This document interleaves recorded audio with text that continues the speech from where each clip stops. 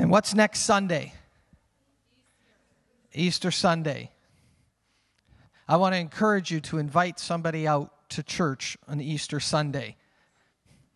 This week, I've contacted 4 people, and I'm planning on talking with them personally to invite them out next Sunday.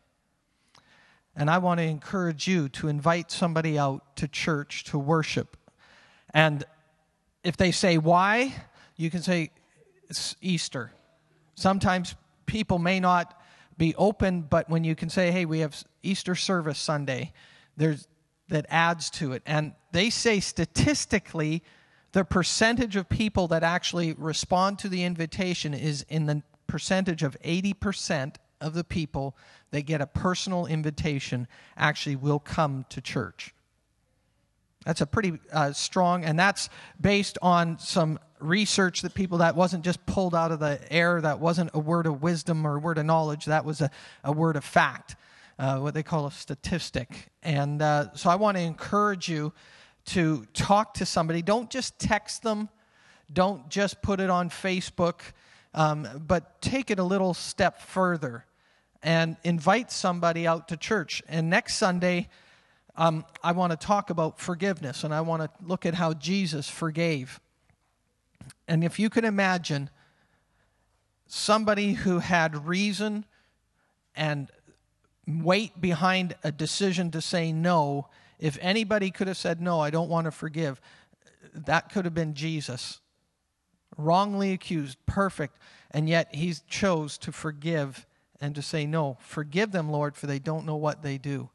So next Sunday, I want to preach on that. Amen. How's everybody's week? Good, good. We've been speaking a few weeks now on process. Last Sunday, Pastor Sean preached, and he shared on the process, and he shared on the passion of his heart. When God gives you something, are you prepared to give what God has given you? And what are you doing and with that? And he referred to John the Baptist and how John the Baptist's whole ministry was not about himself, but was pointing to Jesus. It said that he came to prepare the way. And so can you imagine living a life where it has nothing to do with you, but it has everything to do with Jesus? And that was a challenging word last week. And I appreciated that, Pastor Sean. Thank you. Process. Could you put up the graphic, the first one? Have you ever made a plan and it looks like that? A number of years ago, I had this crazy idea. I wanted to get into shape. So I went to Costco and I bought myself a bicycle. And I figured I'm not going to spend loads of money. I'll spend a few $100s and I'll get a bicycle, and I'm going to actually figure out, first of all, if I can ride it. Thank you. You should expect that I know how to ride a bike, but yeah. Second of all, will I enjoy it? And before I spend a whole lot of money, I figured I would do that. So I bought this bike and I started riding. And it took me about all of 2 weeks to realize I really enjoyed it. And I'm a little competitive. Just a little.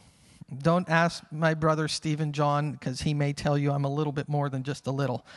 But I was riding this bike, and it was not designed for speed. It's not designed for mountains. It's just a plain bike. Even though they call it a mountain bike, it has very little shocks. It has very little aerodynamics. It's a heavy bike, but it was cheap.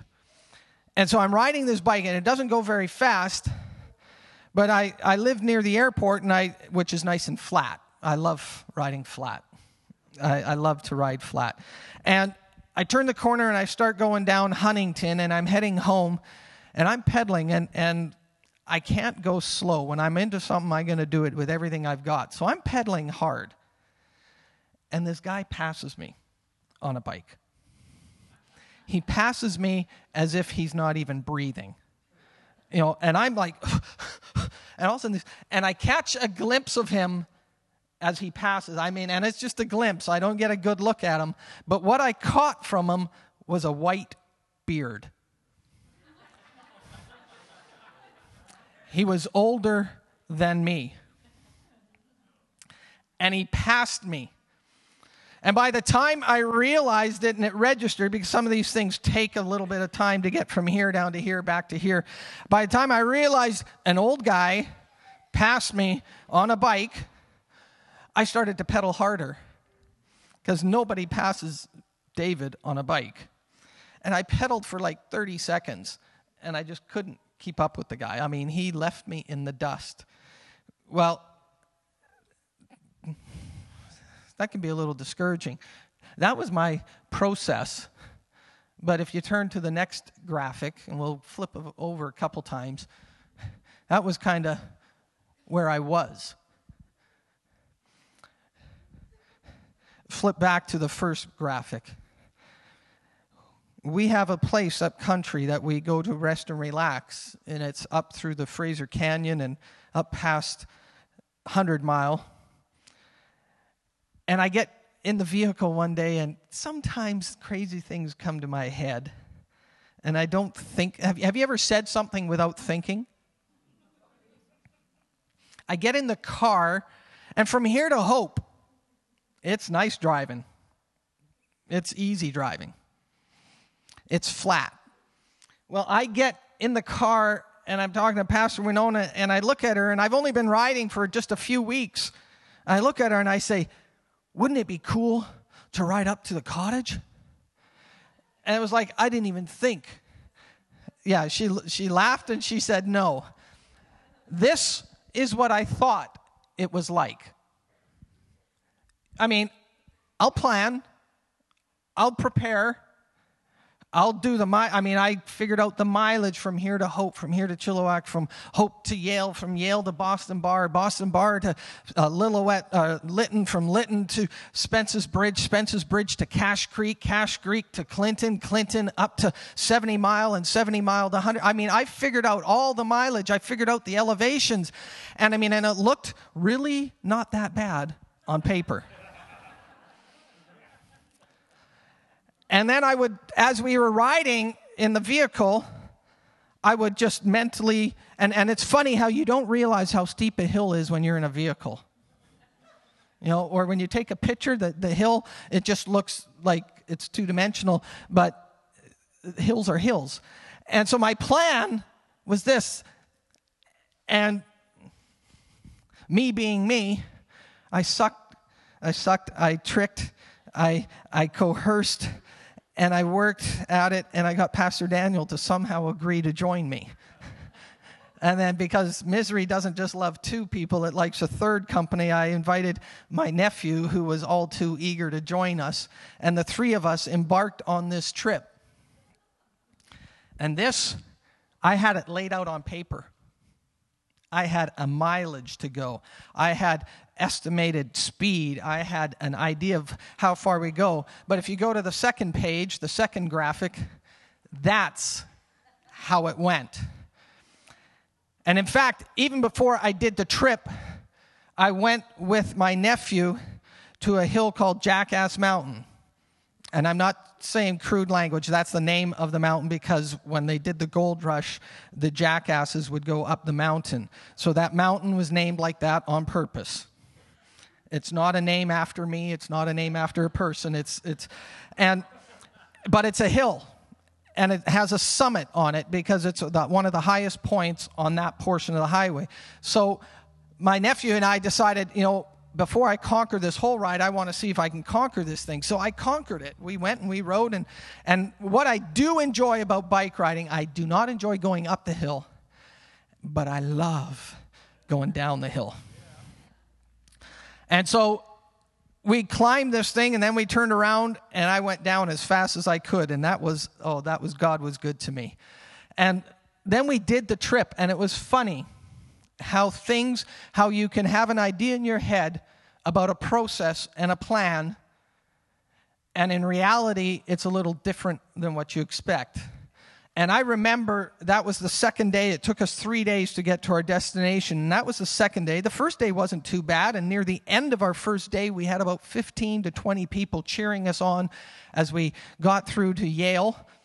And me and my wisdom, I just drove right by them. I didn't even stop and say thank you. I just said hi, and I just kept going. Sometimes you're so focused. The second day introduced this, literally. And I thought it was going to be a straight line, but it introduced this. And I remember it very, very fondly. We climbed the summit to Jackass Mountain, the three of us. And we got to the top, and Renee and Linda had just so happened to be passing us at that point. So we stopped, and we had a bit of a celebration that we climbed this peak. And they took pictures. Yeah, there's a picture that says the summit. And then right after that, we got to go downhill. Do you realize it only takes about a minute to go downhill that takes you 20 minutes to climb? And I still remember this. And when you get to heaven, you can ask God, one of Pastor David's crazy moments. We got on the summit. We finished all our photo ops and our Instagrams and our selfies and everything else. And we got back on our bikes. And we start to go down, and I'm loving it. Oh, thank you, Jesus. All right, amen. And I go for about 35, 40, 50 seconds, and we turn a corner, and there's another hill. And I literally yelled out loud, "You have got to be kidding me." And sometimes in life, we might think everything's going to be fine and everything, and it looks great, and I can chart it out. And you get past one hurdle, and you're feeling good, and it's like, I passed it, and you turn a corner, and you've gained speed, and you turn a corner, and all of a sudden, there's another hill. And this morning, I want to talk a little bit about the process. I want to spend a little bit of time talking about the process, and I want to look at it from the example in the Scripture, the example of Jacob. And I want to give you some thoughts. I've got about 3 or 4 thoughts, and then I've got one growth principle. And every Sunday when I preach, I want to give you a growth principle that you can apply in life when you're going through a process.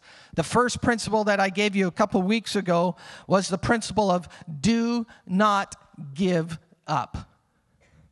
And it says in Galatians that you will reap if you don't faint. And if you keep sowing, you will reap. So I've got a few thoughts this morning about the process. What is the process? The process for some of you might just be life. The process for some of you may be a new stage in life. Raising children. I don't understand why God has people who have never raised children before all of a sudden get somebody that poops and pees and does all these crazy things, and they've never prepared for it, and all of a sudden they're given a child. I think God should have reversed engineered it. I mean, I love being a grandparent. But a parent, you don't have, your life, it's just the two of you. Everything's fine, and all of a sudden you get this bundle of joy. It's a bundle of joy sometimes, and it's a bundle of terror other times. For some of you, the process is, my expectation is, if you go back to the first graphic for me, Cora, I'm going to raise children, and I'm going to get them to the finish line, and it's going to be just like this. I read the book. Dr. Spock, Dr. Dobson, all these other books, how to raise children. I've read them, and it's going to be like a piece of cake. Second graphic. They turn a month old. And now I'm sleep deprived. They turn a year old. They're teething. They turn a year and a half old, and they're walking like there's no tomorrow. And my whole house has changed. I can't get into a doorknob now because I've had to change all my doorknobs. I can't go out like I used to go out because now I've got a little one. And then God blesses me with a second. I've got to be crazy. You're not crazy, Matthew.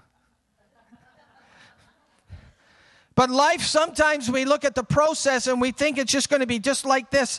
And I believe in planning. I believe in setting out the chart. And in fact, it says in the Bible to plan, but it also says that God directs our steps. Don't not plan, yes, plan, but then allow God to direct you as you make that plan happen. And so you have the process. It might be raising children. It might be marriage.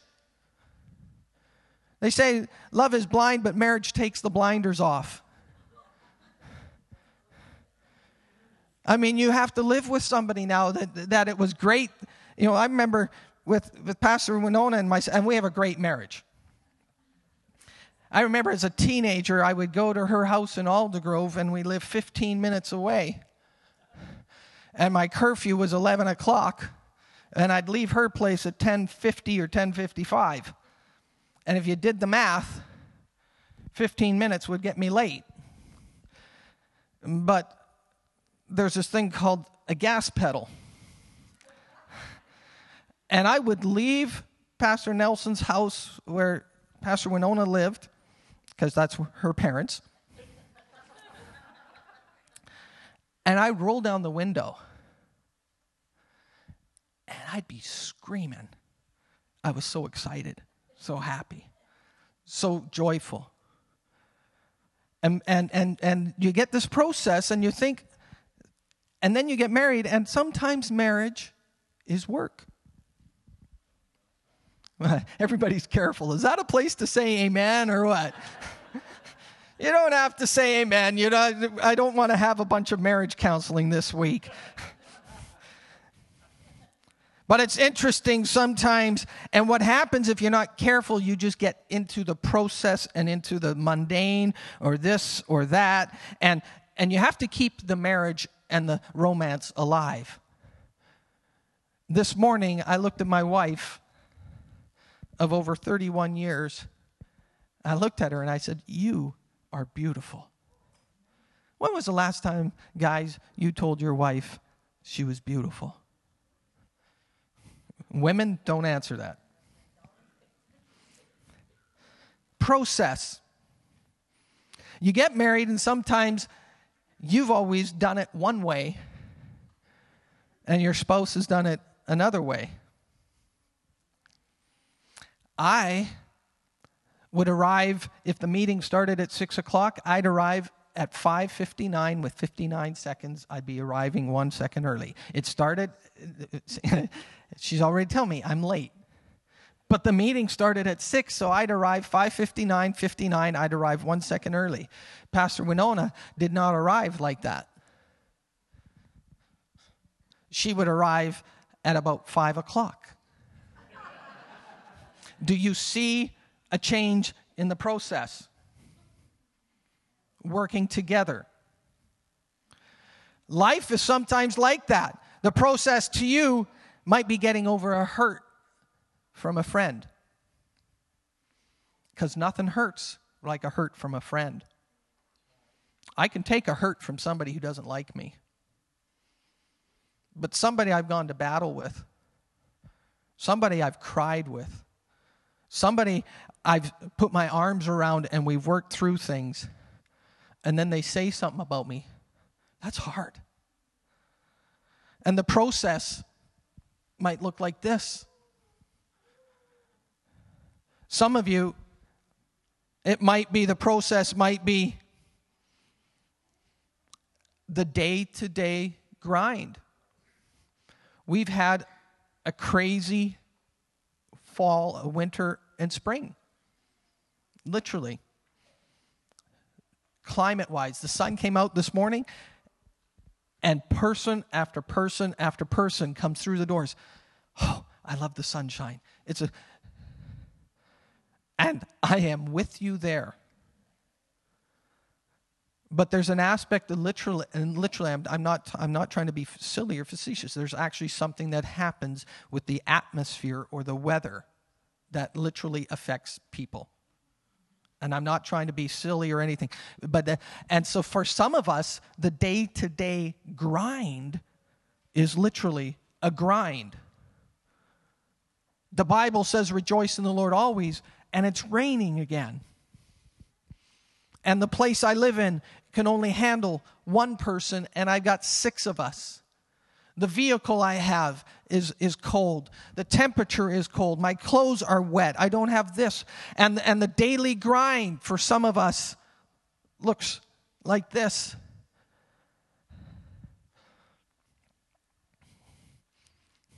For some of us, the process has been easy. It's been straightforward. And then all of a sudden, somebody says, the promotion that you were expecting, we gave it to somebody else.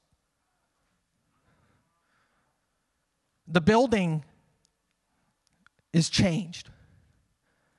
You thought it was going to look like this, but we decided to change it to look like this. You thought it was 3 steps and you're here, but we just added another 2 or 3 steps to get you there. What do you do in life when the plan looks nice and easy, but the process is all over the map? If you've got your Bibles with you, I'd like to turn to Genesis chapter 28.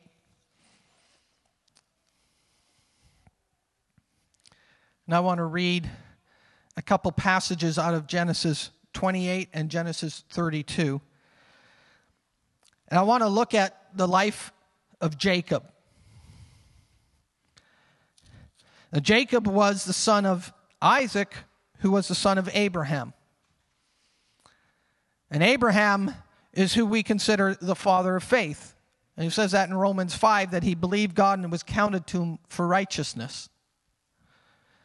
And there was a heritage that was passed down from Abram and Abraham down through to Isaac, his son. And from Isaac, it was passed down through Jacob. But Jacob's name means deceiver. Jacob's name meant supplanter, and he was a twin. And when he was coming out of the womb, he came out second. And when he came out, they said that his hand was on the heel of his brother. And it literally means heel grabber or supplanter, and that is literally what it means. And his brother Esau, according to the rituals and traditions, was the one who got the birthright. And they were twins, born minutes apart. And Esau went out one day and he was hungry, and he was a guy of the field, and he went and he was like Tarzan. His physique was amazing, and I know that because Jacob actually put on a skin of a goat in order for his arms to feel like his brothers. So you have a picture of a guy that's an outdoors guy that's all it, and then you get this guy that's a pencil neck looking guy that's thin. And Jacob made this pot of stew, this meal, and Esau comes in and he's hungry and he wants it, and Jacob says, you know what, I'll give you this meal, something that's temporary, for something that's lasting. And Esau said, you know what? My birthright isn't doing me any good right now, but the meal will. And he sold him his birthright over a meal. Don't ever sell your future over something that's temporary. Don't ever sell the destiny and the purpose and the blessing that's ahead of you for something that you're looking at in the immediate future, and you can't get past a meal which you could prepare. That was extra. That's not in my notes. But Jacob tricked him. His name, supplanter and deceiver, and he actually deceived and tricked Esau, and he got the birthright. And in Genesis 18, if you continue on, just before Genesis 18, Isaac is now getting old, and he says to his wife, I want to pass out a blessing. So I want my son, and he talks to his oldest son, Esau, and he says, go out in the field and get me a ram and make me a stew, make me something, and I'm going to bless you. And Jacob's mother hears that,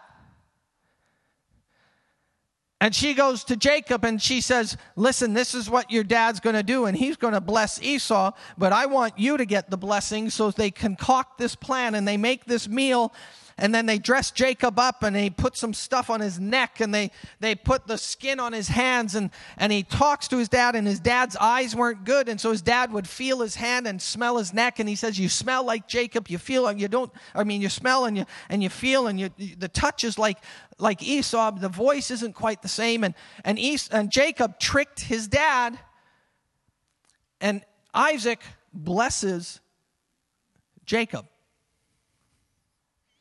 And Jacob gets the birthright, the blessing.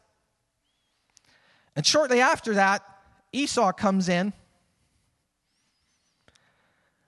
and he's upset, mad, ticked off, frustrated, because Jacob just stole the blessing, and he's crying out to his dad, can't you bless me, can't you bless me? And Isaac says, everything I've said this, I'll bless you this way. And he spoke words, but all his words were in relationship to the blessing that he gave over Jacob.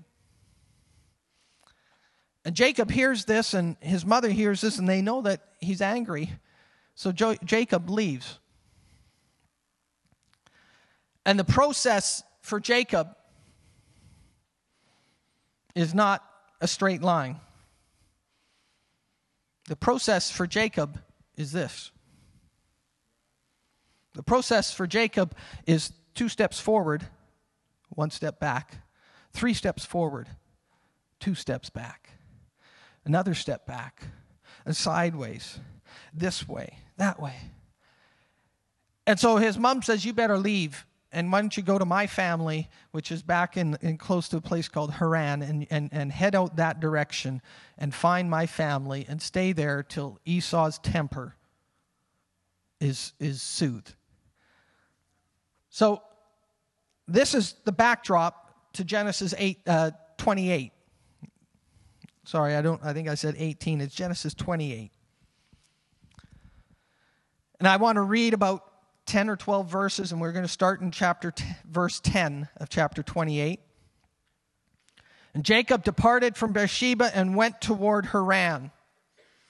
I find that interesting. That place, Haran, is actually where Abraham was told to leave. God said, leave Ur of Chaldeas. He stayed in Haran, and then God said, no, I want you to go to Canaan, to the land I've showed you. And now all of a sudden, Jacob is heading back. Sometimes your forward progress might actually seem like it's backwards. You might think you were supposed to go in that direction, but God is pulling you and directing you and sending you. And all of a sudden, Jacob is going backwards. He's going backwards. And he came to a certain place and spent the night there because the sun had set. And he took one of the stones of the place and put it under his head, and he laid down in that place. And he had a dream. He had a dream. Some of you are going to start dreaming. Some of you are going to start dreaming. Dreaming is not bad. He has a dream. And behold, a ladder was set on the earth with its top reaching to heaven. And behold, the angels of God were ascending and descending on it. And behold, the Lord stood above it and said, I'm the Lord, the God of your father Abraham and the God of Isaac. The land on which you lie, I will give it to you and your descendants. This is God speaking to Jacob in a dream. I want you to catch that. Because sometimes God speaks to you in a nighttime season. And he gives you something in the night that is meant for the day. He might give you a word when it's dark outside that is for when it's bright outside. And sometimes we think we just got to get through that period, but don't ever stop when that period. Don't discount God and not make him a part of that place or that season or that night. And it was in the night when it was dark, and he has a dream, the power of a dream. Your descendants, verse 14, shall be like the dust of the earth, and you'll spread out to the west, to the east, to the north, and to the south. And in you and in your descendants shall all the families of the earth be blessed. Very similar to the words that were spoken over his grandfather, Abraham. Very similar. Behold, I'm with you and will keep you wherever you go and will bring you back to this land, for I will not leave you until I have done what I promised for you. This is the beginning of Jacob's journey. This is kind of the beginning of his process. The process might look different for you and me, but there's usually a beginning or a starting point, and from this starting point, God speaks to him at the beginning and says the words that Abraham were spoken over him, and I'm sure his grandfather told his dad, and his dad passed it on to him, and there was some heritage and some story, and all of a sudden, God speaks to him directly in a dream. And the words are similar to what he's heard from his grandpa. And he wakes from his sleep, and he says in verse 16, surely the Lord is in this place, and I did not know it. And he was afraid, and he said, how awesome is this place? This is none other than the house of God, and this is the gate of heaven. I'm amazed that he got that all from a dream. We think sometimes things have to happen in reality. God will give you something in a dream. Write it down, record it. Don't just let it go, because when God speaks to you in a dream, this what was spoken in a dream had an impact in his life. So Jacob rose up early in the morning, and he took the stone that he had put under his head, and he set it up as a pillar and poured oil on its top, and he called the name of that place Bethel, and the name previously had been Luz. And then he made a vow, and he said, if God be with me and will keep me on this journey, so if he's going to keep me on this journey, on this process that I take, and he'll give me food to eat and garments to wear, and I return to my father's house, if I come back to my father's house, your process might be taking you there, but he started from his father's house and he left it, and he says, if God is with me through all this process and brings me back to my father's house, I'm going to give him 1/10 of everything up that I have. In verse 22, and he set that up as a pillar, and he said, this is God's house. This is the beginning of the process that we see in Jacob. I want us now to flip to Genesis 32. I'm trying to read these verses to give you a little bit of a picture and understanding, and as I go through the points when I talk about the process, I'll be referring back to these examples. Genesis 32 and verse 22.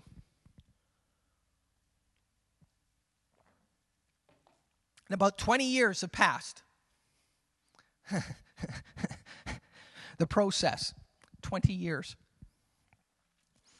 We live in a drive-through society. I stop at one window. I don't even stop at a window. I stop at this board, and somehow a voice comes out. What would you like? I'll have a fillet of fish and fries and a Coke to drink. Add an extra hamburger on the side. Please don't email me. And then they say, come to the front window, the first window, pay, and then get your stuff at the second. And it happens. If you have to order something and it takes more than 10 minutes to get it, it's like, I'm in the tribulation. Lord, help me. Drive through things. Microwave. And I thank God for conveniences, but sometimes the conveniences stop our character from developing. And we've grown up with conveniences. My generation, we've been blessed, we've been fortunate. But God's kingdom is a kingdom that is built and established in a different way.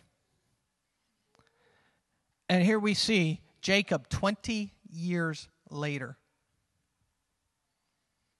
20 years later. Worked 7 years for his wife, and then his father-in-law tricked him and gave him the oldest daughter and not Rachel, whom he loved. And he worked another 7 years and got to marry Rachel. And then it says he worked for another 6 years after that. And then he says, I got to go because every time I've negotiated, the wages changed and this changed. And he does this at night. And he's tricked, and he negotiates with his father-in-law, Laban, and he says, listen, you can have all the good sheep. I'll just have the ones with stripes and this color or that. And he does this crazy thing, and he whittles a stick, and he puts it in front of them when they're feeding and when they're mating, and they produce speckled and striped offspring. I still can't figure out how a piece of stick involves reproduction. But when God's involved, sometimes the crazy produces the powerful. If God's telling you to do something and you think, well, this is kind of weird, if God is directing you and God blessed Jacob, I want to be very careful as to who I think is what people do, and we judge people so quickly. But if God's involved, I mean, today if you saw a farmer whittling a stick and putting it in front of his herd, that's what he did. 20 years pass, and now he's leaving his father-in-law, and he wants to go back to his family. In Genesis 32, and if you go to verse 22. And it's nighttime. It's funny. It's interesting how God will often speak to you at night. We think it's time to put my head down and just zone out. I would encourage you, when you lay your head down at night, you say, God, speak to me. Speak to me. Because subconsciously you have very little else going on. And you're probably more receptive through the night than you are in the day when you're driving and you've got to negotiate this turn and that turn, or you've got to talk to this person and that person. We can get so busy that within the first 5 minutes of waking up, we've already said to God, I don't have time this morning, I'm behind. See you later. So why don't you say when you go to bed at night, speak to me? He spoke to him in a dream. The process started from a dream. It was a dream. And Jacob put all his eggs in this basket based on a dream. And I'll prove that to you in a few minutes. But in verse 22 of chapter 32, he says, and he rose that same night, and this is the day before he meets his brother Esau. For 20 years, Esau, and it says when he left Esau at the beginning, Esau had a grudge. Have you ever met somebody 20 years after you offended them? I mean, it can go a whole lot of different ways. And Jacob's looking, and he's freaked out. He is worried. 20 years ago, I stole from my brother. I deceived him. In verse 22, it starts, and he says that he rose that same night, and he took his 2 wives and his 2 maids and his 11 children, and he crossed the ford of the Jabbok. And he took them and sent them across the stream, and he sent across whatever he had. And then he was left alone, and a man wrestled with him until daylight. He's alone. Sometimes in your process, you may feel alone.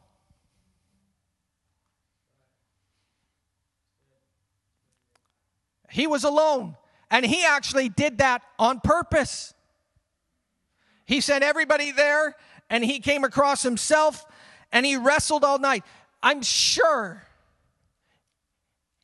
that there were things on his mind, because earlier on in the chapter, he sent guys out ahead of him to talk to Esau, and they came back and said, he's coming this way, and he's got 400 people with him. I'd be praying. I'd probably have a restless sleep. And here he is at nighttime, and he's wrestling with this man. It says, and a man wrestled with him until daybreak. And when the man saw that he had not prevailed against him, he touched the socket of his thigh so that the socket of Jacob's thigh was dislocated while he wrestled with him. And he said to him, let me go, for the dawn is breaking. And Jacob says to him, I will not let you go unless you bless me. He's in this process. 20 years have passed. He doesn't know how Esau is doing, and the only picture he has of Esau is he's coming your way with 400 guys with him. And he's wrestling at night, and he says, you know what? I don't want to leave unless you bless me, and I'm not going to let go until you bless me. And look at how the response and this whole thing interacts in the narrative of it. And so he says to him, the man that's wrestling to him, what's your name? I'm not interested in you knowing my name. I want a blessing. We somehow put a material value to a blessing, but in the Hebrew mind, there was power and there was something about the name that God called you. And he says, what's your name? And he says, it's Jacob. And in verse 28, he said, your name shall no longer be Jacob, but Israel, for you have striven with God and with man and have prevailed. Powerful. Your name means that you've striven with God. It's one thing for you and me to work things out and to struggle over things, but he actually prevailed with God. And that's his blessing. And then he asked him, he says, what's your name? And he says, why is it that you asked me my name? And he blessed them. So Jacob named the place Peniel, for he said, I've seen God face to face, yet my life has been preserved. I think sometimes we go through the process and God interacts with us and we just don't recognize that it's God. The first one, when he's in Bethel, he says, this place is holy. God was here and I didn't even know it. In his dream. Here he says, I've seen God's face. And I've survived. I believe God speaks to us so many times and we just don't hear him. So he named that place Peniel. I've seen God face to face, yet my life has been preserved. And so the sun rose up on him just as he crossed over Penuel, and he was limping on his thigh. Therefore, to this day, the sons of Israel don't eat the sinew of the hip, which is on the socket of the thigh, because he touched the socket of Jacob's thigh in the sinew of the hip. Amazing. What do I see about some of the aspects of the process? The first thing, if you're taking notes, is you're not alone in the process. Jacob was alone, or so he thought. And you might be alone physically, but God was there with him. In fact, God was with him in his dream. The first 20 years earlier, God met him in a dream. And that dream carried him. And 20 years later, he still remembers that dream. 20 years later, he's lived off that dream. And 20 years later, God meets him again. In the process, you might think you're alone. And sometimes there are things you must do alone, but you are not alone. You might physically be alone, but I want you to know that God is with you in the process. You're not alone. He left his family, had a God encounter. And I find this interesting. When he left he had an encounter, and when he started coming back, he had an encounter. When he left, God met him in a dream, spoke to him. He went 20 years. Then he starts his way back. And just before he meets his brother, and he's strategic, and his name is still Jacob at this moment. In that second encounter, in that dream, the night before he met Esau is when God changed his name. And he's prepared, and he says, I've got companies of groups of people and animals, and I'm going to send them forward. And what I'm hoping to do is 20 years of grudge, 20 years of anger, 20 years of buildup and frustration towards me. I'm hoping I can soothe him a little bit by offering him this. And if that doesn't work, I've got number 2 coming. And if number 2 doesn't work, Esau is going, what's going on here? These are for you, my servant. We're servants. We worship, and they're honoring him and giving to Esau. You're not alone. It says in Ecclesiastes, 2 are better than 1. If you feel alone, get around people. If you're in the process and you feel like you're the only one around, get around people. 2 are better than 1. In Ecclesiastes, it says, because if one falls, the other one picks him up. You might be doing things and feeling like you're alone, but get yourself around people. It says in Hebrews, don't forsake the assembly of the righteous like some do. And what is one of the major things that happens when people go through a struggle is one of the first things we do is we turtle and we turn and we don't do what is necessary to get ahead. And it hurts and it's hard. But don't stop going to church. Don't stop relating to that sister or that brother that supports you. Don't stop being accountable. Don't stop. Keep on. Surround yourself with somebody that will be there for your help. And it's amazing how helpful people are and will accept you and me the way I am, the way you are, as we move forward. You're not alone, the process. The second thing I want you to see is allow the process to impact you. The first time I said, trust God in the process. Sometimes it says trust the process, but I would suggest to you, trust God in the process.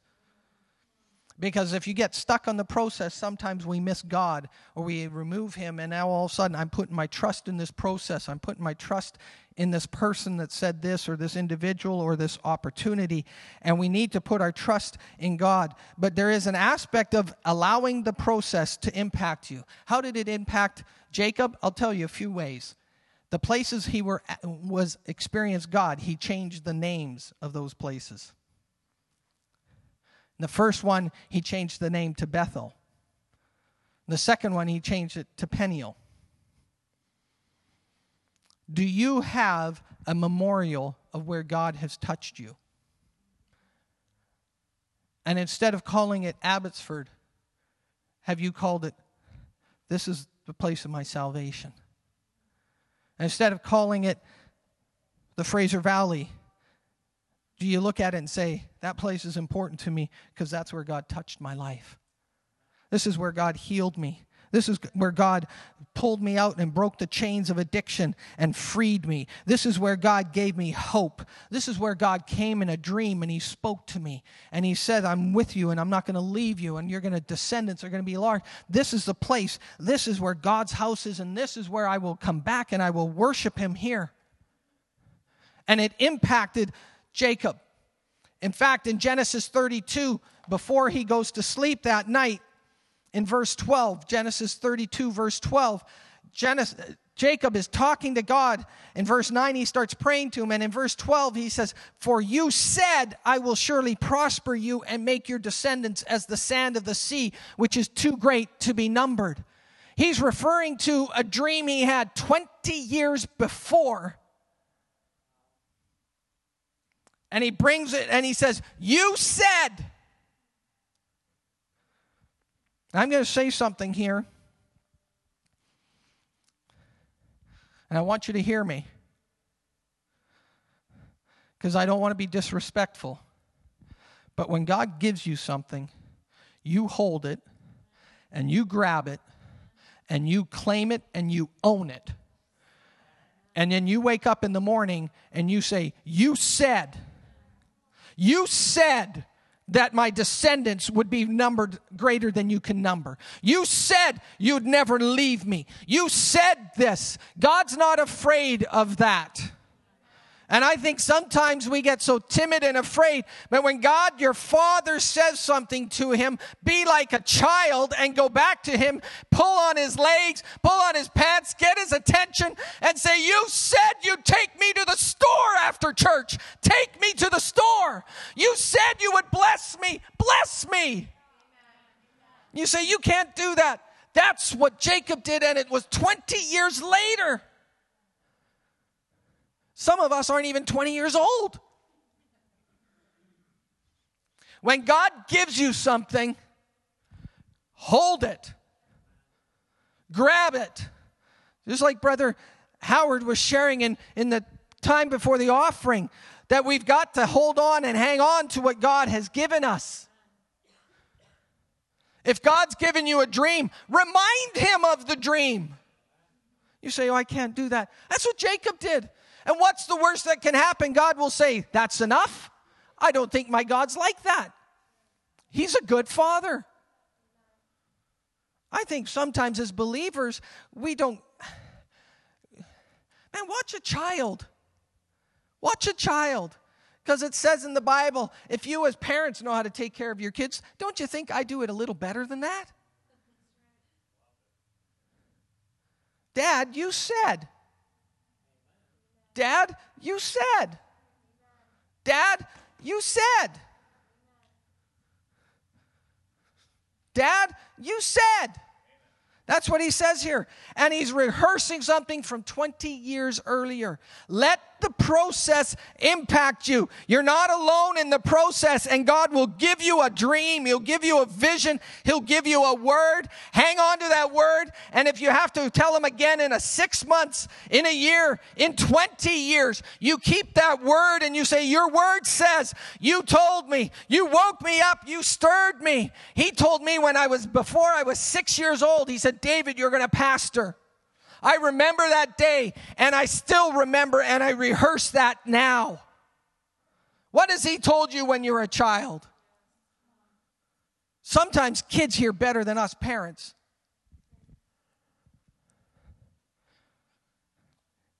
Allow the process to impact you. He changed the names of the places. He walked with a limp. He had a constant reminder of what God had done with him. And it wasn't that he used that limp as an excuse. That limp was a reminder that God was with him. God touched him and God blessed him because he wrestled and he prevailed with God. Have you prevailed with God? That challenges me. Oh, I couldn't do that to God. I want to honor him. I'm all about honor. But it says without faith, it's impossible to please him. And what's faith? Faith is seeing things that you don't see and calling them as they are. Faith is speaking what God says and saying, that's what I'm going to hold on to. I would rather have believers, and this might get a little scary, and there may have to be some corrections as we walk forward, but I would rather have each one of you go crazy and expect something crazy and ridiculous from God than you just go home and say, oh, well, that was another Sunday. I would rather have people that are expecting the crazy, and we have to say, well, you know what, that's your flesh. I'd rather have that than you go home and just say, it's not for me. I'd rather have you say, you know what, I had a dream. I don't understand it. But God said he's never going to leave me. I'd rather have you say, you know what, I had a dream. And I rose up and everybody else bowed down towards me. I'd rather have somebody say that, Joseph, than somebody push it away and say, God doesn't speak to me. And I would rather, and this might get scary, and this might get challenging, and this might get a little headachy, but I would rather see a bunch of believers going after things from God than a bunch of believers just warming a chair on a Sunday morning and shouting amen and laughing at my jokes. I'd rather you be serious than laugh at my jokes if it's hitting you in your heart and you walk through these doors and you say, no, God touched me. And what he said 20 years ago, I'm going to him and I'm saying, you said, and I'm not going to stop, and I'm going to hold on, and I'm going to say, I'm not letting go until you bless me. He said that to God.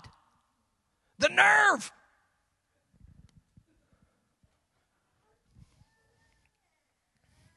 Allow the process to impact you. Sometimes you will walk with scars. Sometimes you will have a limp, but God didn't leave them. It will either make you bitter or it will make you better. God's hand on your life and the way that he works with you and the way process happens in life will either make you bitter or it will make you better. The third thing that I see here is that you want to get everything you can out of the process. Everything you experience, extract and pull everything out of that. What is God saying in this moment, in this hurt, in this frustration, in this indecision, in this uncertainty, in this setback? With this child not behaving the way I think they should, with my mate not doing what I think they should, with my children behaving like this. What are you saying, God? What I want to get everything out of this process, out of this moment. And that was Jacob hanging on, and he wrestled all night. It wasn't no Roman Greco 3 rounds of 2 minutes and then the bell went. It was all night. Are you fighting and wrestling and holding on? Extract everything you can from the process. God gave him a promise in 28:15, Genesis 28:15. He gave him a promise. And in Genesis 32:29, verse 12, Jacob rehearsed that promise from 20 years before. And get everything out of the process. In the process, God changed Jacob's name. Don't allow somebody to change your name. Allow God to change you. He changed Abram's name. God did to Abraham. He changed Sarah, his wife's name, to Sarah instead of Sarai. Naomi said, don't call me Naomi, call me bitter. And God says, no. I'm the one who changes the names. Don't speak somebody over something to somebody that you don't want to see happen. Speak over your mate. I love you. You're beautiful. You're awesome. You're great. Don't speak over them in bad terms. Speak to them in glowing terms. Speak over your children, life. God spoke over Jacob and he changed his name. And in closing, I'll give you one principle for growing in the process. And that is to hold on to the promise. Don't let it go. When God gives you something, no matter how ridiculous it may seem to you, hold on to what he says. Don't let it go. You might be in the valley in that process. You might be on the top of the mountain thinking you're arrived. You might be wrestling that night. You might be uneasy. You may be restless. You may be worried. You might be ecstatic. You might be happy. Wherever you are in that process, hang on and hold on and don't let go of what God has spoken to you. The process isn't the same for everyone. It looks different. But I think there's principles that we can see, that we see God working, and principles that we can apply working through the process. Hold on. In Hebrews 10, it says, let's hold fast the confession of our hope or our faith, for he who promised is faithful. Amen? I'd like to close. Yes? Pardon me? Yep. Amen. Do you want to stand up? Pastor Nelson's asked for prayer. We're going to have a special song to close, so I want you guys to get ready. Pastor Nelson and Pastor Louise are heading north to Prince George and doing some ministry. Can we have some people come forward? Pastor Sean. Everybody is welcome to come.